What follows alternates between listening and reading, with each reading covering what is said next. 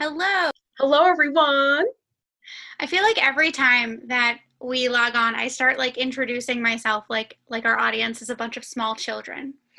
It's like gather round. It's story time, kids. Which is, God. oh, fun fact, by the way, before we get started, is I did want to read something really interesting, which is speaking of like, is our audience children? We have, let me just pull this up. 53% of our audience is between the ages of 28 and 34. So, in the spirit of 2 years till 30, I think we're doing well. Yeah, I am really impressed. And didn't you say that we had a listener from Germany or something? Like Yeah, Anchor FM was able to break down like the location of where some of yeah. our listeners are. So, if you're our one dude from Germany and our one dude from Ireland, hello, greetings. I feel We love blessed. We have you. gone international. Send us an email. We'd love to chat. Who are you? If you're one of our American friends who's been quarantined in another country, please let us know. We'd love to say hi. So that being said, anyways, Sam, how are you doing today? I am doing pretty well today. I went on a nice long walk this morning, made my bed, kind of like status quo every day, but I like to set a routine, made a good breakfast, and yeah, now I get to talk here with my darling friend Amala, and I can't really complain, which is Yeah. crazy for a Jewish person to say, because we always have something to complain about, but Oh, not today. we're gonna complain. We're gonna complain later in the podcast. That's what we're here for. All the Uh, kvetching. I am. Let's see. I've been better. Today's been great. Today's been pretty great. Today I woke up, I made a smoothie, some peach juice, a banana, some oat milk, some ice, and some tahini, and it was incredible. I went for a 4 mile walk. I put some music on. Hall and Oates came on, and I was singing and running to "You Make My Dreams Come True." It was great. Hmm. But this past week, I became officially unemployed, fully, and I I cried, and I'm still trying to grasp that. It's been pretty hard. I haven't told everyone, but I wanted to be transparent on this podcast about what it's like being 28 in quarantine during COVID. So there we have it, and some interesting things have happened. So when people ask me, when I tell them, yeah, I'm unemployed, their immediate reaction isn't like, oh, it's tough. It's their immediate reaction if they have a job so far has been, what's next? Have you been looking? It's like this just happened. Give me a moment. But Yeah, I just remember you saying, sorry to cut you off, but I just remember you saying people would ask us the same things, and how we said in a previous podcast episode that people were relatively supportive of yeah, not judging. But now it's interesting that you're saying like, oh, well, what's next on the docket, as if that's so easy to conjure up right now. yeah, they're not judging. They're still supportive. It's just like it seems obvious to everyone that getting and obtaining a job is a simple task, and it's hard, Hmm. and especially if it just happened. And there's two interesting things though that I did want to say, an upside to it, sort of, or at least a joking upside, is that when I told one friend, oh, I'm gonna possibly lose my insurance, her response was, I wish I could marry you so that you can have my insurance. And I'm like, oh, this is a proposal? Thank you. I love you. And then I had another friend text me, if it weren't so weird, I'd propose so we could share insurance. And I'm like, listen, the only weird part about this is that you're not the first friend to propose to me today. So I've gotten several friend proposals that have happened. So yay, marriage, I guess. Very Um, sought after. yeah, that is true friendship. Those Hmm. those friends who propose to me. And the other thing I wanted to say is I finally have an answer to what's next when people ask me, "Oh, you lost your job. What's next?" Well, ghosts haunt places where they have an attachment to and unfinished business. And if there is anywhere in the entire world that I'm attached to and have unfinished business at, it's that theater. So I've decided eventually, somewhere 70 to 80 years from now, I'm going to be haunting that theater. So that's what's next for me. The Moaning Myrtle of the theater. Yes. I approve this message. Yeah, it'll be fun. I'm sure I won't be alone. I'm sure other people will chill there with me. It'll be great. I'm sure. Grand Absolutely. time. Well, I'm glad that you are maintaining positivity and being your badass self despite all the craziness and things that are going on. So, yay, Amy! Yeah.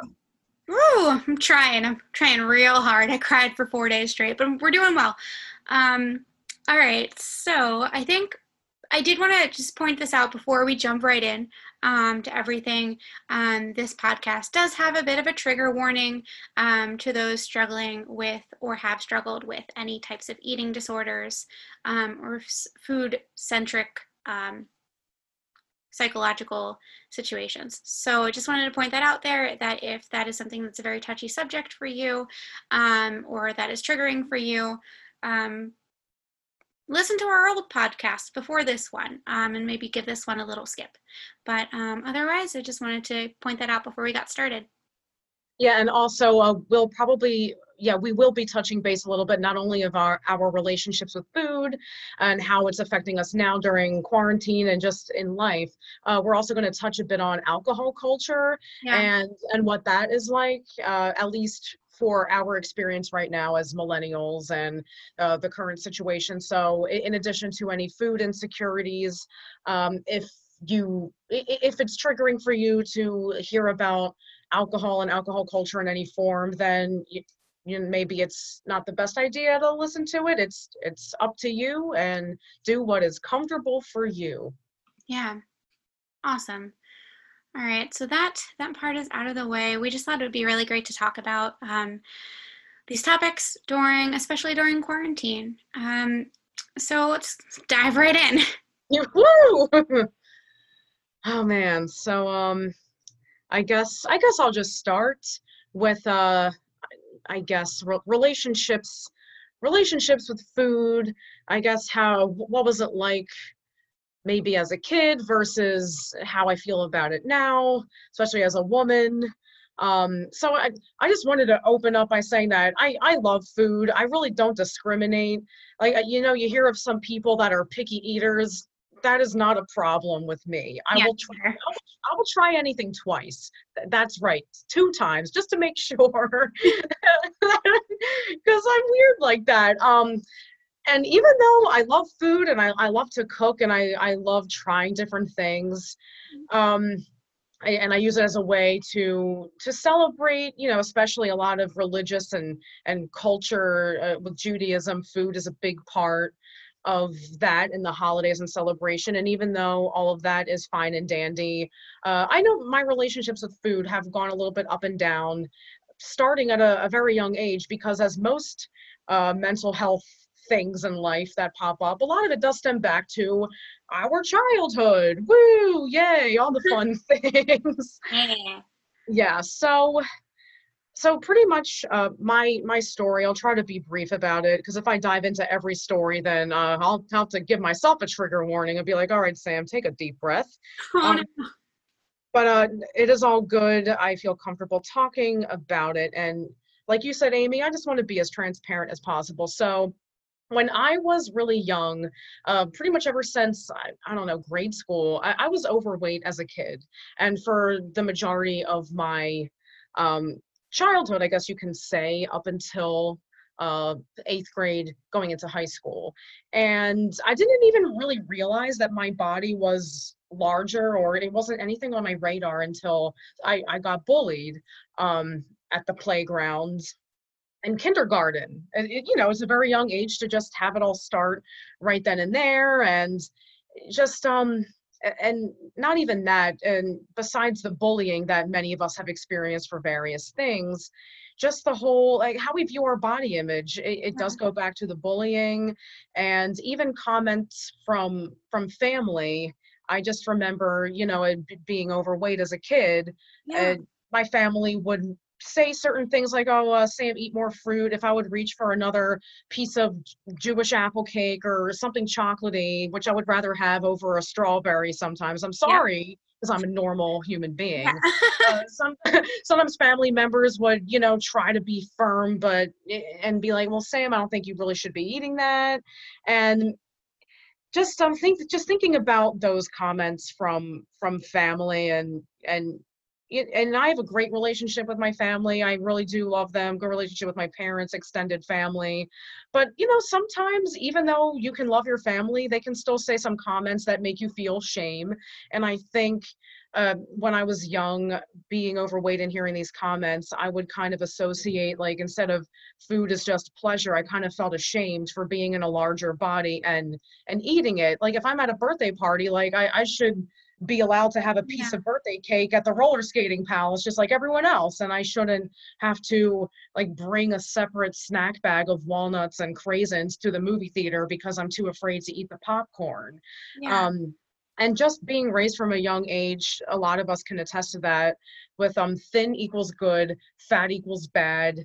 There are good foods, your fruits, vegetables, I guess, like, the power foods that fuel you and are all whole foods, and then the evil bad foods that make you fat, like, oh, carbs, bread, chocolate, but the things that make you happy and feed your soul, but sometimes can cause a lot of guilt.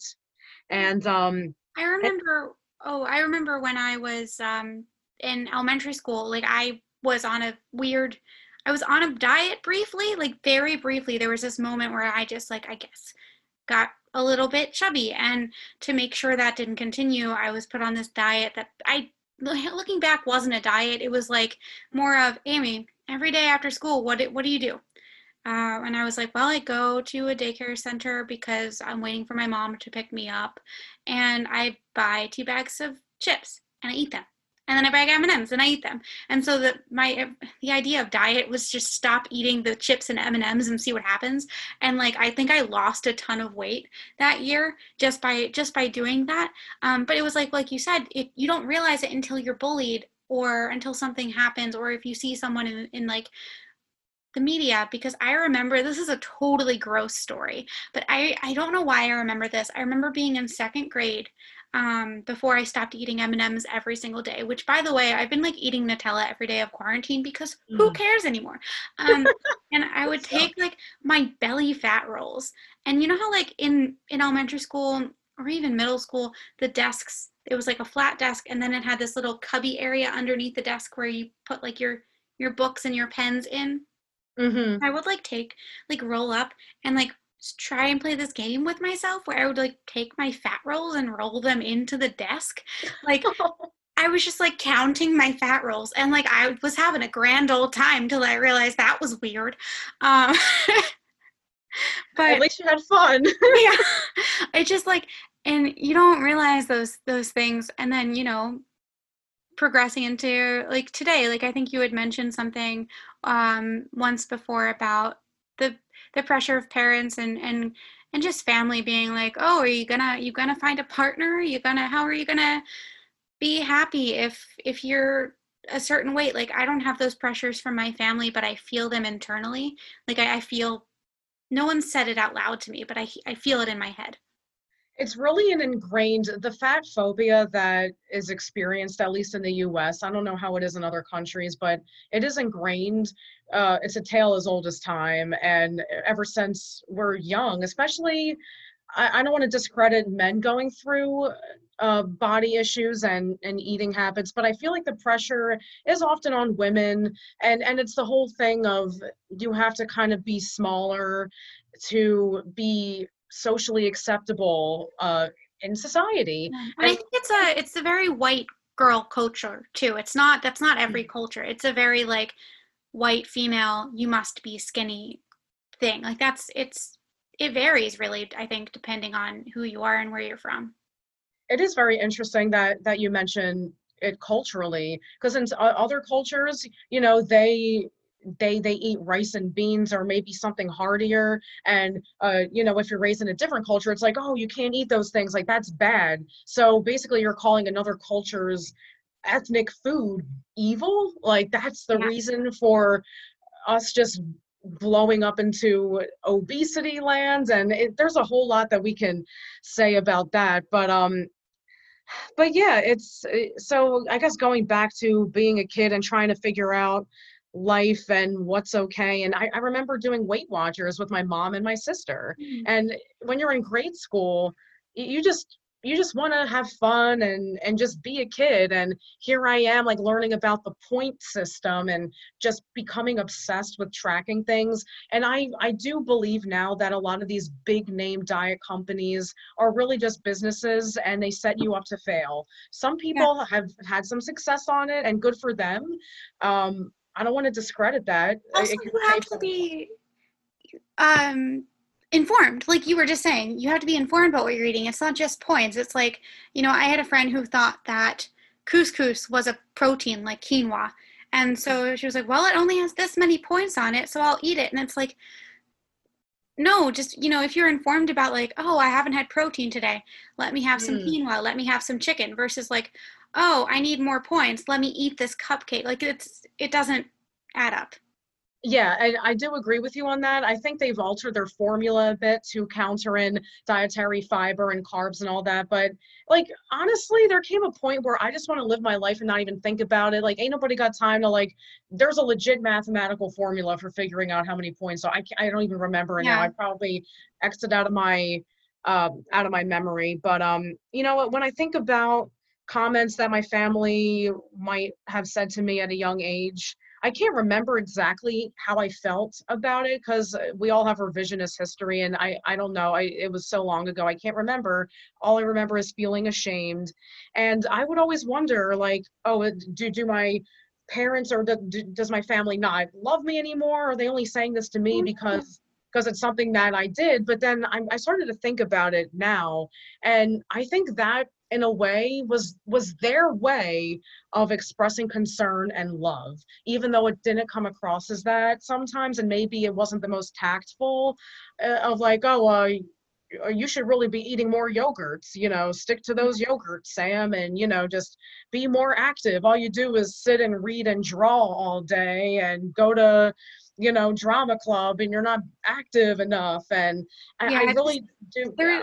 there's better ways to say things, I think. Like, I remember, not my family related at all, but one time I went to an airport. I was going on this school related trip um in very early high school, and I was on boarding the plane. So I was at the airport. It's been so long since I've traveled anywhere. I'm like, it's the plane place where they take off and they go into the air, but I wasn't there yet. So the airport, there we go.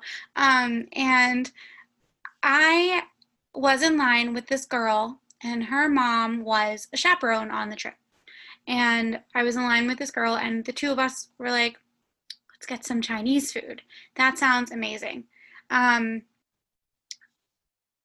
Sounds great. So we go online, we're waiting, we're gonna get Chinese food. And I order one, or I can't remember if I ordered one or she did. Let's just say I did. I ordered one, and she's about to order one, and her mom goes, stop, you guys can't eat that. I'm like, something wrong with the Chinese food from the airport? It's all cooked, it's all great. It's like mall food, Mhm. basically. It's not like real Chinese food. It's like mall Chinese food, basically, at the airport. And we were like, why can't we eat it? And the girl's mom basically said, well, you guys will get fat. Give it to me, I'll eat it. And the girl's mom ate the Chinese food, and the girl and we like, I don't remember what we did. I think we split a salad, and the mom let us have like one or two pieces of her chicken. And I was like, just let us get the damn Kung Pao chicken. Like, it shouldn't matter. And it just put such a bad taste in my mouth. And I was like, is she trying to, make her daughter and her daughter's friend everything that she Mm. wasn't or isn't? And like, if that's true, then why is she eating the Chinese food? And it's not just that one example. I've been in moments where I've seen other friends' moms basically say the same thing. Like, we were going to go to Wawa, and the mom says, why don't you guys have a salad instead? And I've never had that, fortunately, from my family, but like, I've been said these things to at other people's houses, and it's like, are the parents trying to control the their children's. I almost said spawn. Um, Valid. we the spawns are uprising with mac and cheese. Um, Oh man. and was told, don't get the food. And it's like, I want the food. And I think now I'm in a healthier place where I can just eat what I want to, and if I'm feeling cautious about it, I'll have a day or so where I'm very cautious about what I'm eating. But then, I'll always have another day where I'm like, cake, it's good.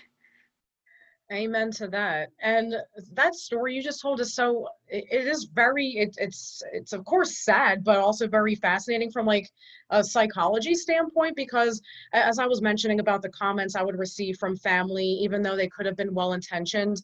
And you think of the comments that someone that's not even like your guardian or your parent is kind of controlling what you eat and telling you what's good, what's evil, what like you're not lovable in society, you're not going to find success if God forbid you eat Chinese food. And I start to think, how did it get to that point? Are they trying to protect us for medical reasons or for our actual health? Yeah. Or is it more of, oh, I just don't want you to get fat because it's going to be embarrassing for you and you're going to have to deal with a lot of bullying from society and Yeah. I want to protect you. Like, if her daughter had a sodium issue, for instance, and was like trying to protect her from an increased amount of sodium, yeah, probably don't eat the Chinese food. But like, it was one time, and unless there was something in it that she was allergic to, which I do not believe there was,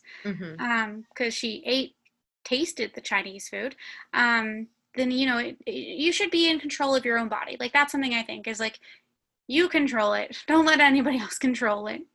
And I think when our generation is starting to become parents, and I think that's a great opportunity for people of our generation to have different ways of going about how to raise our kids Yeah. around food. Because if you start the good, positive habits that are healthy, but also like, yeah, take them to McDonald's every now and then, and don't deprive them. I think we kind of have a privilege of kind of well, this is how I don't want to do it, a la our friends' parents, et cetera, et cetera. And Yeah.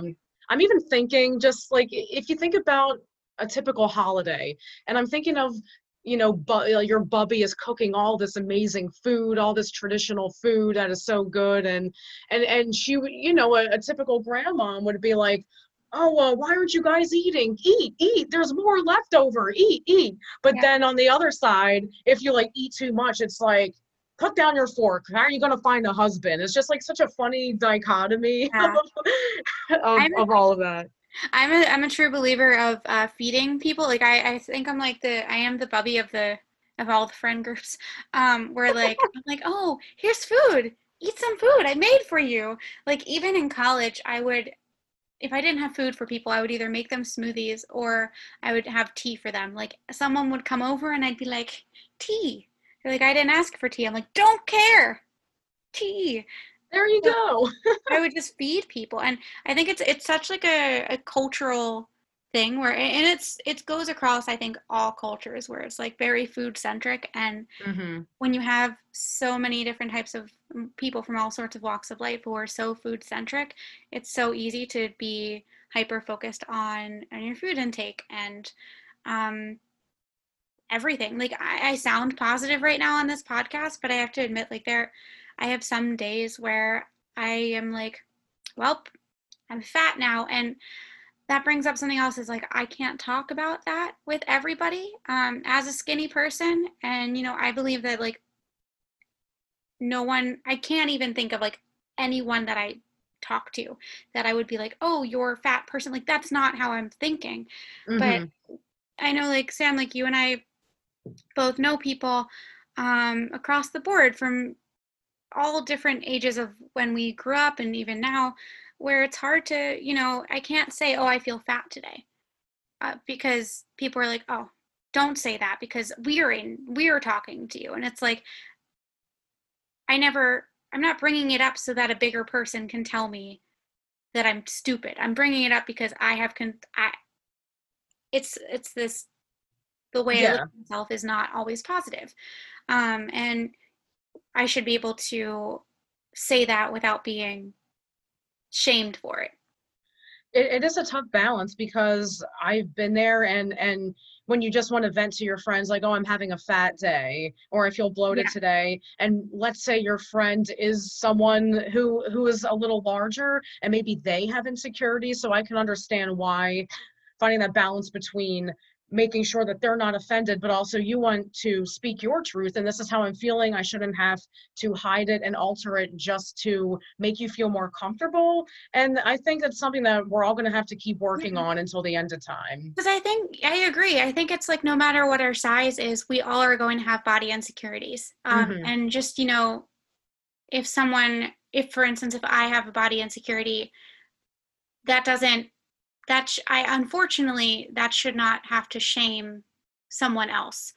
And if they have a body insecurity, it's okay to bring it up to me because, like, I'm not gonna, I can't, I can't progress in my own body image unless we talk about it.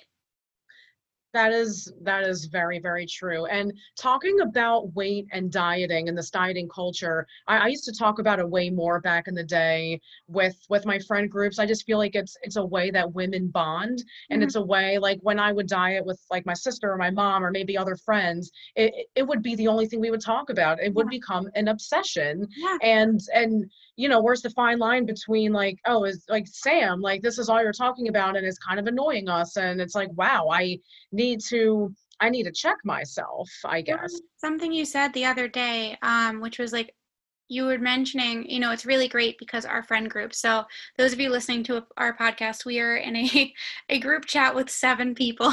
It's been going on since quarantine started, and or maybe it's 8 people, including ourselves. I don't know. It's a bunch of us, and the one really positive thing is that we never really seem to bring up weight and food and eating and alcohol and in terms of like an obsession, which is a really refreshing thing to have a friend group who you don't have to worry about those things with. It is really true. And I just think it's because we all, like, now that we're getting older and experiencing more things, we have other more productive things to talk about. Like some of our friends who are getting married, like now we're talking about that and like, hey, how's your wedding planning going? Or how is your boyfriend? Or how is your new job? Or this, that, and the other thing. And we're turning our conversations into something that'll like kind of build you up instead of make you feel defeated. Yeah, And yeah. I think it's really beautiful and really positive, and also I think it also kind of stems from just if you're having body insecurities, or if you are unfortunately going through an eating disorder. First of all, get help, because it'll help you. It's not something to be ashamed of. It'll be very beneficial for you in the long run. But I think just also having a really supportive network of friends is something that's really great. Like one time before quarantine happened, so Sam and I, we went to a friend's house and we had this girls' night, and we got all of us, I think, were equally pretty drunk or buzzed. And we just talked about everything. And there were so many moments where in the middle of the night we went, "Oh, you're like that too? Oh, you think Yeah. of those things too?" I'm not going to say what they are on air because they're private, but um, you know, it's amazing if you actually sit down with friends and discuss things. You're like, "Oh, wow, like yeah, my brain works that way too. That's okay." It is a beautiful thing, and I'm happy to say that all of it has progressed as I feel like as we're getting older. I'm thinking back to when I was in high school and what a lot of our conversations were geared around, like Yeah. boys and body image. Like because high school, those were the years I really I went a little intense with the dieting. I did like no carb diets leading up into prom. And I lost a lot of weight. Maybe it wasn't always the healthiest of ways. I also when I get very anxious or depressed about something, I wasn't not the best place in a relationship one time in high school, and during that period of time I didn't really have much of an appetite, so I just wouldn't eat, and people would be marveling, oh wow, Sam, like I can't believe how thin you are now. Like just thinking about like, where you came from and you look so great. And I think to myself, like, yeah, I did look good, and those compliments are like a drug, and you just see, oh, what more can I do? How much more little can I eat to feed my ego, even when you weren't really at a happy place, but people associate you losing weight as a good thing. Like, you look great, comma, did you lose weight? It's another way of celebrating thin equals good and Yeah. beautiful, and anything other than that, like if you gain weight, no one's going to compliment you. You lose weight, it's like, oh, congratulations, not even caring that you have like a medical issue or a mental issue. I So absolutely relate because there was so 2019 was a rough year for me for various a lot of little things actually. Just was a really rough year, and like you, I started to lose my appetite. And then like, I got some compliments of like, oh, you look really good, or like, oh, you look skinny. I don't know, that's the thing, I don't think anyone told me I looked good. I think it was like, oh, you look skinny, and I was like, yes, okay. And I kept going, and I was like, I wasn't eating, I was sad, I was depressed, I was not sleeping, and when you don't sleep you're not as hungry. And honestly, it just felt like parts of me were shutting down, like emotionally and physically. And I wasn't really exercising, but that didn't really matter because I was skinny, according to all these people. mhm. Um, and I just remember it got to a point where I was trying to be healthy again. And I was in New York going to a singing lesson, and I had half a bagel left in my hand. And my singing teacher looks at me, and this is the first time I realized it, because she didn't say, Amy, you look skinny. She didn't say, oh, Amy, it looks like you lost weight. She didn't say, oh, Amy, it looks like you look good. She looked at me straight in the eye and she said, you're not eating. Why? And I was like, Mm. of course I'm eating. I have this bagel in my hand. Can't you see I've been eating this whole time? She's like, no, you're not. Why aren't you eating? And I was like, oh shit, she knows. And I think from that point moving forward, I sort of decided, okay, that's what it took to turn my life around. I started eating again. I just remember the first time my pants like fit me again was like a great feeling. And it's crazy because now a year later, if my pants are too tight, I start freaking out, and I'm like, oh god, I gotta lose weight. But then there's like this little part in my head where it's like, but I don't want to be too skinny. Speaking of butts, Yeah. I'm trying to Uh, transition to this whole time. I was like, how do I do it? Speaking of the butt, so when did having an ass become a good thing? Because I missed the memo. Like growing up, I'm a very flat-butted. I have a new booty. No, there's nothing there. And I still don't have much there. But I have to say, during quarantine, I've been doing many squats, and I cannot fit into most of my shorts anymore because they don't fit around my thighs. And I'm like, oh, I have a butt now. No one can see it because we're quarantined, but like, well, no one can see it because this is a podcast, but like, I guess I have a butt now. And I remember texting my friend and telling her, I was like, I think I have an ass. And her response, I kid you not, was, how old are you again? And I was like 28. And she goes, yeah, that's when I got mine too.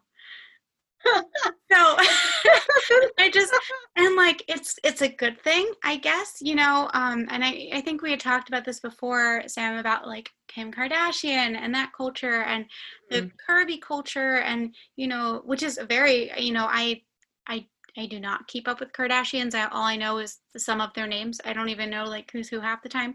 But They all look the same. yeah, they all got asses. That's all I know. Some And of them might be fake, so they yeah. didn't even earn it. Yeah, but all I know is the one thing I can say is body positivity. They definitely are like curvy bodied women, and that's a great thing in society. Like other things, not so hot, but in terms of like not so good. But in terms of positivity for curvy people, it brought back the ass. So it's just bizarre because I have these shorts that now I want them to fit me because I'm like, oh, I think I'm skinny now. And there we go again, back to that like skinny meaning good. Um, Hmm. and if they don't fit me, I get upset and I'm like, should I stop eating bread? So like I'll stop eating bread for a week, and then I'll realize that it's just because I did these squats that these pants just don't fit around my thighs. And then I'm like, is that good? Is that bad? When did this become a thing? I know. And the thing is, it's not even just from an aesthetic perspective, but building muscle is just good for your body. Yeah. It helps you be more balanced and stable. And if you just keep up those squats, then like as we age, we'll age, I would assume more gracefully. And it's just moving your body and resistance training. It's all stuff that's good for your health and not just to look like an Instagram influencer. Yeah. And yeah, all that jazz. I even look back to like certain sitcoms from the 90s and what the actresses looked like. If you watch Friends, Sex in the City, well, look at Jennifer Aniston and all of them, and how rail thin they all were back then, and how now it's a bit more. I think the 90s was when like the fat free craze really kicked in. And I think nowadays it's a bit, you could be a little curvier, have a little bit more girth to you and still be Like, considered like I can still be an actress or I can be anything I want. And it's seen as like, oh, like you're healthy. That's yeah. that. Yeah. No, it's great. And yeah, I guess I just want to touch real quick on I talked about what it was like growing up as a child, like being overweight, and then high school with the crazy dieting that I did. I guess I'll just say how I'm feeling now with food as a 28-year-old woman with privilege, I would like to add, because I can access food. And it is a privilege to be able to nourish one's body. And I feel like right now I have a generally I would say a positive relationship with food. I love to cook. I naturally cook whole foods, vegetables, and lean protein, not just because I'm on a diet, but just because I just love how salads taste. So those of you who are salad shamers and like, oh, you're just eating a salad again, like, girl, I make a bitchin' salad. I There's don't just blood. put in, yeah, I don't just put in like tomato and cucumber. I make it fancy. I add some nuts and some cheese. Like it's a whole thing. So don't knock it before you try it. And even though I still have some anxieties around my body image, I'll still look in the mirror and be like, oh, my stomach isn't flat enough. And, how am I going to look in a bikini as if anyone really cares? I think I generally feel more positive about my relationship with food. For instance, I ate pizza last night and I didn't hate myself. I Yeah. feel fine today. I my life is going on. I don't, back in high school, I'd hang out at the Cheesecake Factory with my friends. And I remember going on the website and looking up the nutrition facts and the calories before I would go to the restaurant and order. All the time. And yeah, it's obsessive. And I'm just glad to say that even if I do that out of curiosity now, it doesn't dictate my life and what I choose to order. I try to be more mindful and intuitive. Like, all right, what am I in the mood for? When I go out to eat, it truly is like a special occasion or a treat because I do cook a lot at home. So if it is a treat yourself kind of a day, then F it. I'm gonna just get what I want. And For if I me, want some bread, then I'm gonna eat bread. every day is a treat yourself kind of day. Hells yeah. Oh man. So I think I want to move on a little bit from food. You can Yes. always keep bringing it up if it comes up, but um, maybe more onto even alcohol culture in our Yes. 20s. Yeah, where to begin with alcohol culture? Oh man. Let's see. It's a lot. I'm a lightweight. We could start there. Uh, And I am not a lightweight. like So I can't. So I remember it took me so long to get drunk because I couldn't get drunk without being sick. So like I still haven't, gotten so drunk that I've thrown up. That has never happened, knock on wood, if you can hear that. Yep. I have, I hopefully never will. But I'll drink, so my max is like 3 drinks. And the reason my max is 3 drinks is I'll start to feel sick after having 3 drinks. Like my body's like, nope, don't do it. And because it's only 3 drinks, I'm not drunk. I am only tipsy. It's very hard for me to get drunk because in order to do that, I need maybe a different kind of alcohol, maybe like not a beer, maybe like more of a whiskey thing. I'll have like more than three, and then, oh yes, whiskey works. I can have more than three, and then I'll get drunk without being sick. But like, it's sad that I know that, and that like that's something I need to know because that's how much our culture drinks. Yeah, and I think about, some friends of ours that maybe don't drink, and in a weird way, like if you're an alcoholic, you get judged for it. And also if you don't drink, that I do wonder, I'm not sober, so I don't know what that would be like, but I can imagine that they probably get sober shamed, because if you're in an environment where there are other people drinking and people are asking, oh, how come you're not drinking? Oh, come on, live a little. What are Unless you you're an so alcoholic. If you're a right? recovering alcoholic and you're sober and not drinking, it's like, oh, applause, applause, applause, good for you, which is fantastic. If you are Yes. sober, if shout out to anyone who is sober right now, like awesome. But like at the same time, there's this double standard of like if you're not drinking for the sobriety reason, you get Hmm. shamed. Like, oh, you don't want to have fun? Like you don't want to party? Like why aren't you drinking? It's so And you know what? I was probably guilty of that. And not that I was like part of that crowd in high school that would try to, steal drinks from their parents or their older I siblings. Like I never didn't really, was.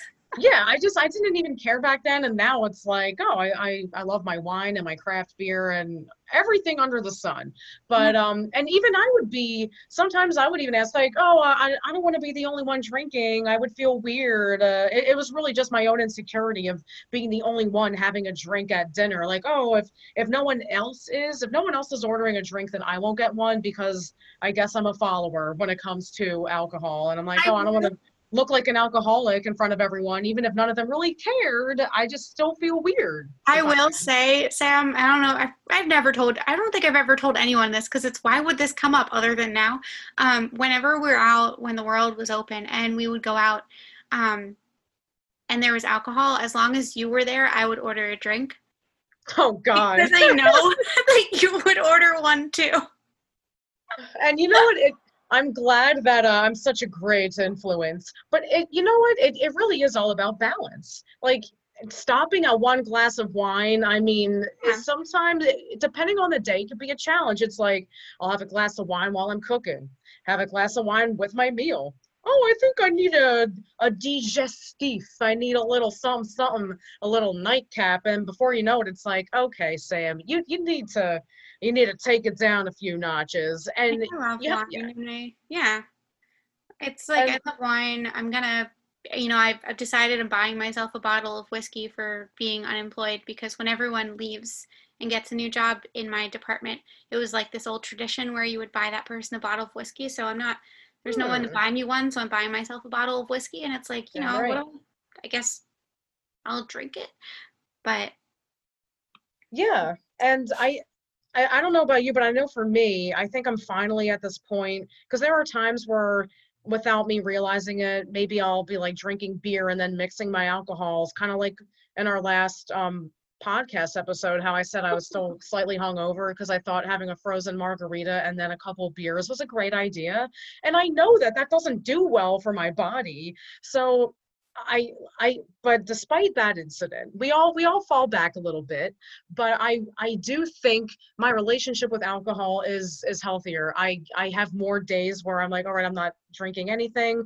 I also, after studying abroad in France and all that, I don't see any shame in having wine with dinner. I really don't, or having a beer, having a drink, but you have to know yourself and what your limit is, because I can tell in me once it starts affecting me like emotionally, or that stereotypical girl who's like drunk crying in like the bathroom, or calling her ex or doing something stupid like that, that's when it's not even just a social joyful yeah. thing. Like, this is gearing towards, okay, this is a problem. Yeah, and I think it's good to know, and like especially if you are not that person, like if you are like me and you don't drink a ton, and you see someone like that, just be there for them. Hmm. Make sure they're okay, hold the hair back, whatever you gotta do.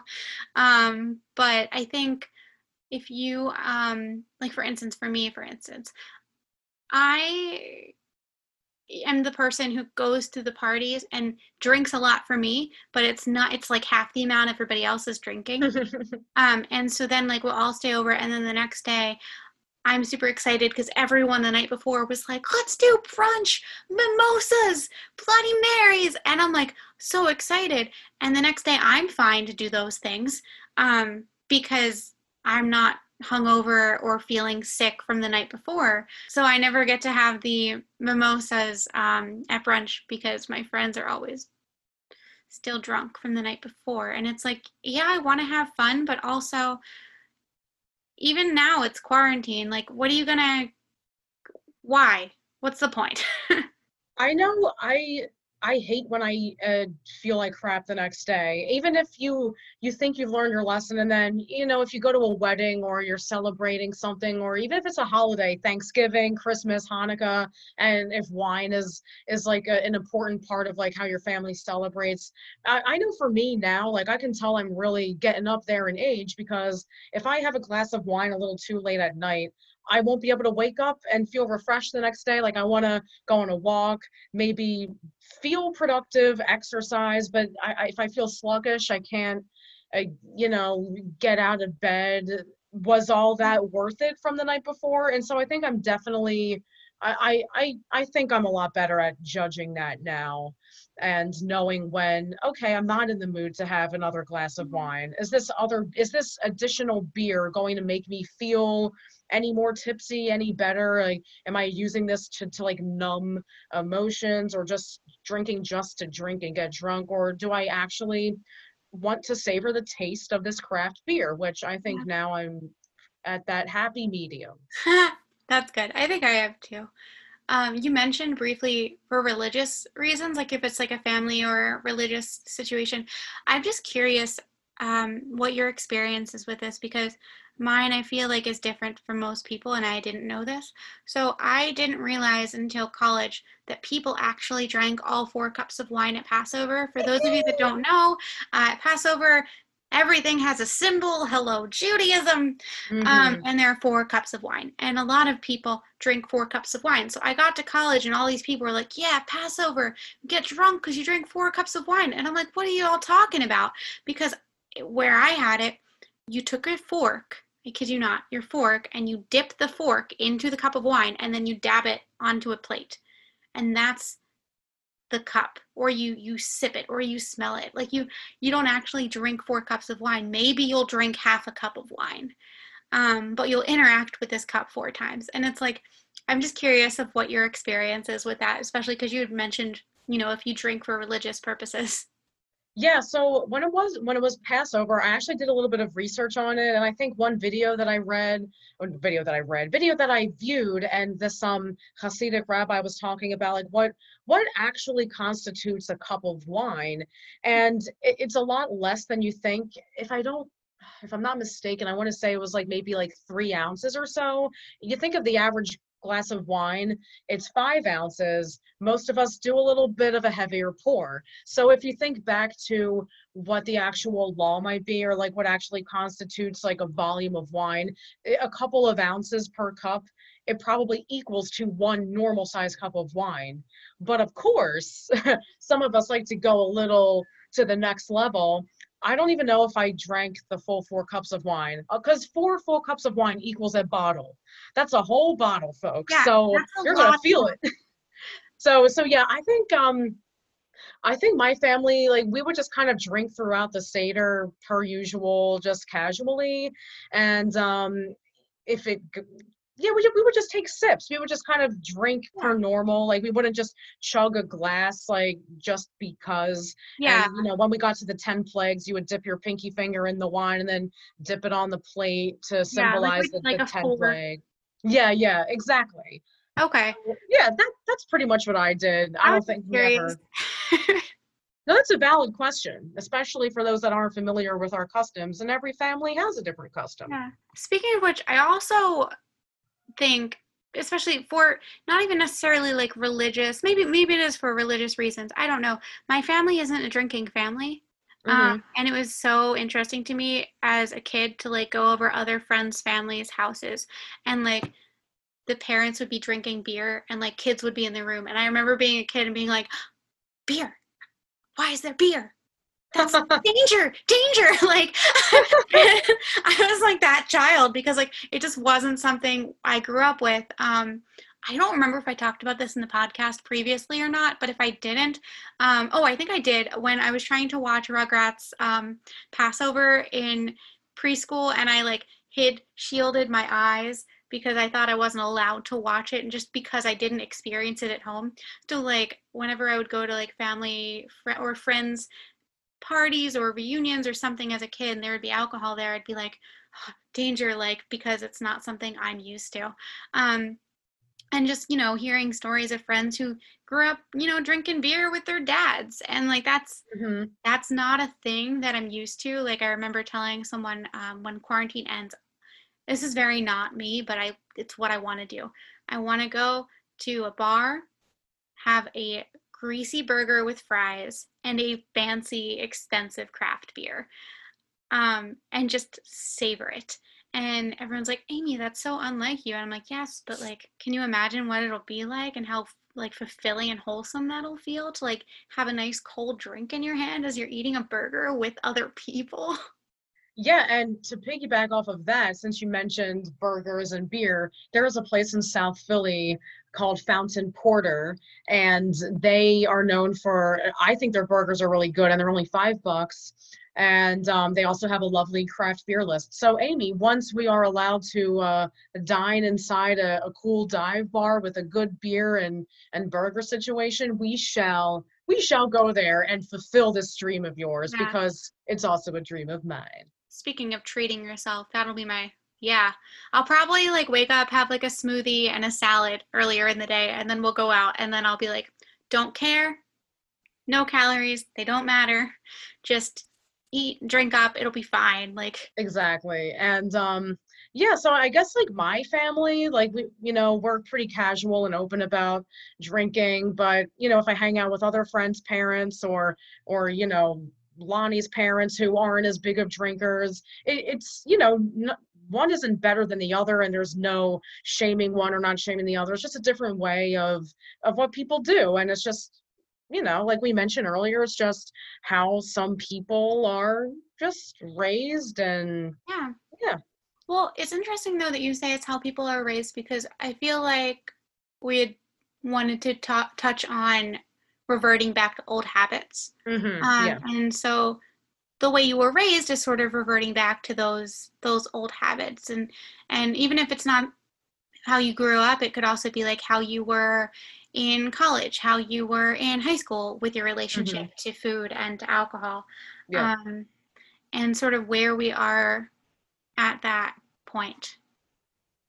exactly. And that this extra layer of being in quarantine for the past 4-ish months, and we are in a pandemic, and a lot is happening just besides coronavirus, just social justice wise, and just so many things are going on. And but mainly the fact that um we are quarantined, and I don't know the statistics, but I can imagine that due to us being trapped and a lot of us being unemployed, and maybe feelings of hopelessness and feelings of being trapped, and gyms aren't open, and all the activities that we used to do to fill our cup, so to say, our spiritual cup, has now been taken away for the most part. And so, touching back to what you're saying of reverting back to old habits, I imagine that it could be a potentially dangerous dip into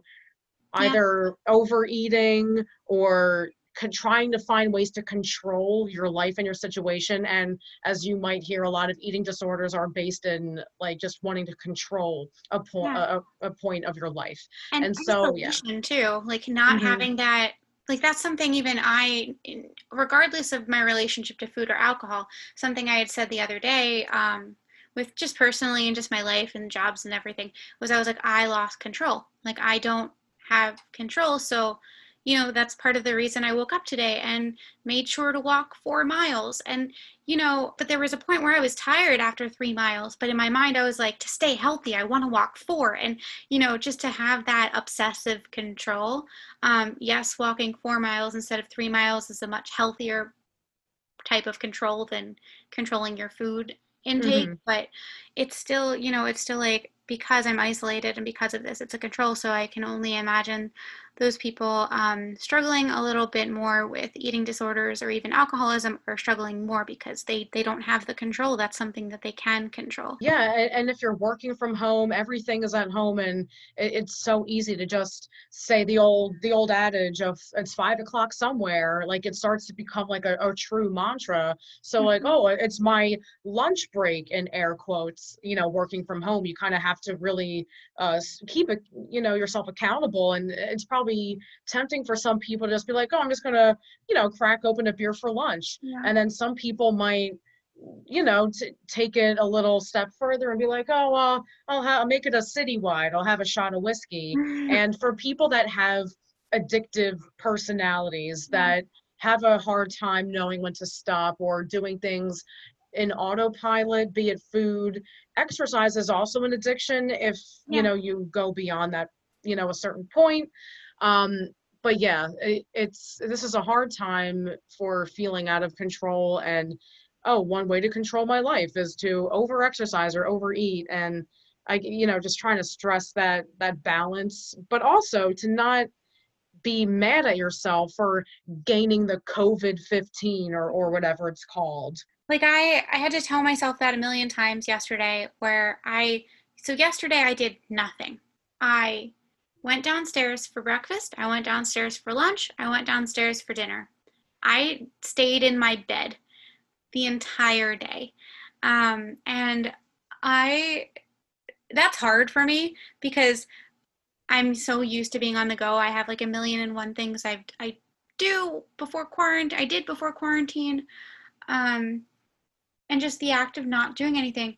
And I kept sitting there being like, oh God, I hope I don't get fat by just sitting here. And it's like, no, you're not going to get fat by having one day where you just chill. Even if you have 1 week where you just chill. Like I took it super easy on the exercise this past week and barely worked out. And I'm pretty sure I still look the same. Like I'm pretty sure if I gained weight, it's probably from drinking a lot of water. Like you just have to keep reminding yourself that like it's okay not to do anything, and that if you gain 15 pounds, like it's okay, you can always lose 15 pounds, or Yeah, just gain 15 pounds and be happy. there you go. And it just, yeah, it is a very hard thing because we want to practice what we preach. Like, oh, it's okay if I gain like a little COVID weight because our mental health and keeping that strong is more important. But then when you do gain the weight, you like hate yourself, and it's just, I fear yeah. Wally. I fear Wally. I don't know if you've seen Wally, the movie. You know what? I've only seen like a little bit of it like a long, long time ago, and I honestly don't think I saw the whole thing There's a fully. part, I haven't seen it since high school. There's a part of Wally, and it's like everyone is in the future, and they're all attached to their screen. So they have a big screen that's attached to their wall, which is like their TV. And then they have another screen, like a monitor. And then they have another screen, like in their hands. And the other day when I was doing nothing, I had, this big smart TV in my parents' bedroom. And then I had my laptop on my lap. And then I had my phone in my hand. And I was looking at all three and just eating food. And in this part of Wally, they're all very chubby, Oh my God. and it's like eventually, I don't want to like spoiler alert with Wally and how it ends, but um this is Wally, right? Like I'm trying to remember if that was Wally. Anyways, correct I me. believe it. Yeah. I think Wally is the what movie that was. Yeah, with Evie. Okay, we're good. Wally and Evie. We're fantastic. Yeah, but like I have that fear where it's like if I sit still, I'm going to instantly poof up like a balloon. But like also knowing that poofing up like a balloon is not a bad thing. It's just how you think of it and how you perceive it. And we think in extremes, and also I feel like in at least the United States culture. We pride always being busy and having so much productivity, and we work, and then we go to the gym, and then we don't really we brag about how little vacation day we take. And now here we are in quarantine where it's a complete shock to the system for people that are used to Yeah. being on the go. And now we have to be a bit more, we have to stay home and we have to not be on the go because there isn't really a lot of places to go right now. And thinking back to like a European culture where they don't live at the gym, they just walk everywhere. They walk to the grocery store, they walk to work, and that's their exercise because it's a way of their life and it's not an obsession with them. And that's why they're like, F it, say la vie. I'm gonna have a glass of wine and have a baguette. Our brains are so weird. Like I can, I think about sitting still for an entire day as like a way that my body is going to explode and suddenly become this like morphed ugly thing. And yet I that same brain can rationalize that croissants have 0 calories. And there you go. Like I love croissants, and every time Oh I eat yeah. one I'm like there's no calories in this. And so I eat more croissants. And like the same brain that can do that also is the same brain that's like, you must move to burn calories, even if it's like just moving your legs in a bed. Just flailing about somewhere or having a dance party. Yeah. That being said, exercise is healthy. You should do it anyways, but don't obsess over it. There you go. That is a good way to send this off. There you go. Yeah. I did want to say one thing. We usually have a Yiddish word of the day for each of these. Which And I Googled a Yiddish word. I wanted to Google the Yiddish word for a lot of things, but I found one. And I have no idea if this is being pronounced right, but it's Essenvarg. Essenvarg? Well, Essen. Essen I know means to eat, right? Or something with food, at least Oh, the Germanic. well, But what does it mean? it says that it's been community verified, so this better be right. Essenvarg means food. Interesting. So there's also other variations. There's another word that means treat. But Essenvarg is one that I could translate easily. So Essenvarg is your Yiddish word of the day. Yay! We all learned something new. Huzzah! So before we send everybody off, is there any final notes that you wanted to add? That's pretty much it. If anyone has any questions or any stories, we're still also collecting random funky dating stories as always. We'll continue that. If you want to give us some input toward how this podcast was either relatable or not relatable for you, or you want to say hello from Germany or Ireland, whoever you are, please do so. Find us on Instagram at 2years till30. Find us on Facebook, 2years till30. Email us, 2years till30@gmail.com. And just enjoy life and watch Hamilton because you can. Oh, that was the best thing to happen all quarantine, let me tell you. Watch Hamilton. Watch Hamilton, guys. Educational, talented beyond belief. If you take away anything from this podcast today, watch Hamilton. Shalom. Shalom.